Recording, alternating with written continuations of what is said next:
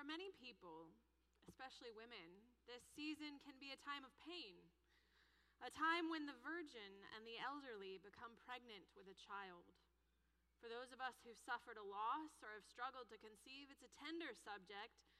Many of us experience the blend of sorrow and hope, grief and joy, pain and love, and nothing I can say can really make any of that better. But it's important to honor it. For it is in the midst of Elizabeth's grief that a thrill of hope enters in. And it echoes in the song that we hear today. In Luke's gospel account for today, Mary races straight from the Annunciation, straight away after receiving the news from the angel that she would bear a son. Mary goes to Elizabeth. Why? Why does Mary rush to see Elizabeth? Why does a young virgin go to see a formerly barren elderly woman? To learn how to give birth? No. What is the rush? What is the urgency? Mary's eagerness to see Elizabeth is her connectedness, her sense of shared destiny in this miraculous motherhood. The connection is further underscored when Mary arrives and the baby John leaps in his mother. Elizabeth is filled with the Holy Spirit, and she prophesies, "Blessed are you among women, and blessed is the fruit of your womb. And why has this happened to me, that the mother of my Lord comes to me? For as soon as I heard the sound of your greeting, the child in me leaped for joy. And blessed is she who believed that there would be a fulfillment of what was spoken to her by the Lord." Elizabeth offers confirmation of what the angel has already told Mary. She offers both joy and praise. And it's interesting to note here that at this point, the traditional bearer of truth, the traditional head of the household, the traditional person who speaks for God, Zechariah, the priest, is silent.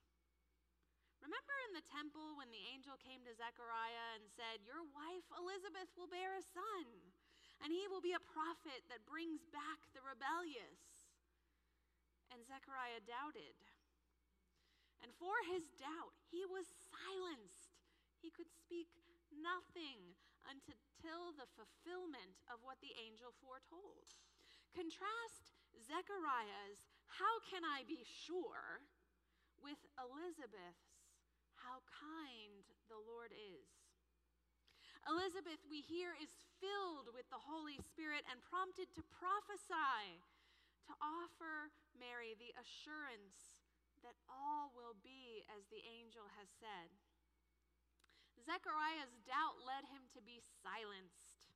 Elizabeth's praise leads her to prophesy, and Mary's response goes even further. Elizabeth's praise of her leads Mary to offer glory to God, and Mary takes Elizabeth's words and she sings a song in response. Now, perhaps it makes me a bit of a curmudgeon, because although I find the song, "Mary, did you know?" to be very musically beautiful, it leaves me wanting to respond, yeah, she did know. She sang a song about it. Now, to be fair to the song, Mary probably didn't know or imagine that her son would one day walk on water. But she did very much know that he would save our sons and daughters. And she knew that he would deliver her. Mary proclaimed, "My soul magnifies the Lord, and my spirit rejoices in God, my Savior." Mary rejoiced in her Savior, for he has looked with favor on the lowliness of his servant. Mary is not reflecting here on her own personal lowliness or afflictions. The words here that Mary states are echoing Hannah, who longed for a child and promised a Nazirite vow. They reference Leah. Leah, who became pregnant and gave birth to a son she named Reuben, for she said, "It is because the Lord has seen my misery."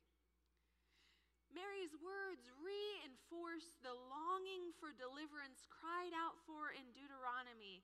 Then we cried out to the Lord, the God of our ancestors, and the Lord heard our voice and saw our misery, toil, and oppression.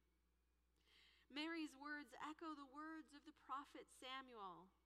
About this time tomorrow, I will send you a man from the land of Benjamin, anoint him ruler over my people Israel, and he will deliver them from the hand of the Philistines. I have looked on my people, for their cry has reached me. The affliction Mary references in her song isn't connected with childlessness as an individual. The affliction she references is the specific childlessness, the specific lack of one child, the Messiah, the deliverer. Daughter Zion, the woman Israel, is here personified, and in Mary is understood to have her long lack met. Mary can say, "Surely from now on, all generations will call me blessed," because she knows that the turning point in human history is made right now in her womb. Yes, indeed, she can say, "For the Mighty One has done great things for me, and holy is his name." For while Mary's situation and experience are unique as the Theotokos, the God-bearer, her experience resonates and echoes with the deep history of Israel's experience of God's saving intervention. Mary's experience of bearing God is unique and a far more intimate bond. And yet Mary is the first to experience the salvation that is for all Israel, and indeed for all people. Mary goes on to extol that the promised redemption is for all times. His mercy is for those who fear him from generation to generation. The language moves from Mary's individual experience to express what has been accomplished for all Israel. He has helped his servant Israel in remembrance of his mercy, according to the promise he made to our ancestors, to Abraham and his descendants forever. Mary was a prophet. She knew. She knew that the hopes and fears of all the years were met in the child that she carried. She knew that this one act of God's mercy was bringing all of human history to fruition. Mary knew that already and not yet, by the birth of her son, God had shown forth the strength of his arm. He had scattered the proud in the thoughts of their hearts, and already and not yet, he had brought down the powerful from their thrones and lifted up the lowly. And already and not yet, he has filled the hungry with good things and sent the rich empty away. Mary knew. And imagine if we did too. Imagine if we, like Mary, consented to be God-bearers, ones who bring forth God. Now, Mary's experience is unique. No one again will become pregnant with God. But this was a first fruit of all the ways that God can be born into the world. What if when confronted by the promises of God, we didn't doubt or fear? What if we consented to be like Elizabeth and rejoice to behold what God is doing in the world? What if rather than keeping silent, we were moved to sing? What if, like Elizabeth, we proclaimed when we saw God at work in the lives of others? What if we look for God at work? What if, like Mary, we consent to let God work in us what is pleasing to him? What if we stop asking God to do what we want and look instead for ways to glorify God? What if we magnified the name of the Lord? You see, I believe that all of our lives are pregnant with possibility. There are unnumbered ways that each of us can bring glory to God, and unnumbered ways that each of us can bear the image of Christ. Within the body of the Christ, the church, we can bring forth more God into the world. What if we can be like Mary and be a people who know that God, the work of God, is alive within us, and the promised salvation is at hand. Now, if you need a catchy song to sing, perhaps instead of Mary Did You Know, try From Now On from The Greatest Showman. It's actually better theology, shockingly. And from now on, these eyes will not be blinded by the lights. From now on, what's waited for tomorrow starts tonight. It starts tonight.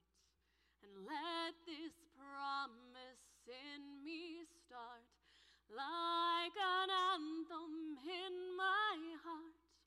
From now on, from now on. And then there's this huge chorus of people stomping their feet, and they all shout, and we will come back home, and we will come back home, home again. Let's rejoice to behold home again, because home is God with us. But like Mary, we have work to do. There is a labor that must begin. In our collect today, we prayed, purify our conscience, Almighty God, by your daily visitation, that your Son, Jesus Christ, at his coming, may find in us a mansion prepared for himself. We have a mansion within our heart that needs to be swept clean and ready for Christ to indwell. But let's not just stop at the nesting phase of getting our own heart and home ready for the babe of Christ. Let's undertake the hard effort to, with blood and sweat and tears and with joy, make way the way of the Lord. Let us be bearers of Christ in our own day to a generation that so desperately needs to hear him, to know him, and to know how very much he loves you. Let's not let the good news stop with this generation, for it is from generation to generation. What's waited for tomorrow starts tonight. Let the promise start. Sing an anthem in your heart. From now on, we are home again and at one with God because God dwells with us. From now on, let's bear that message. It starts tonight at 7. And tomorrow again at 5 and at 7 and at 10:30. Don't miss the message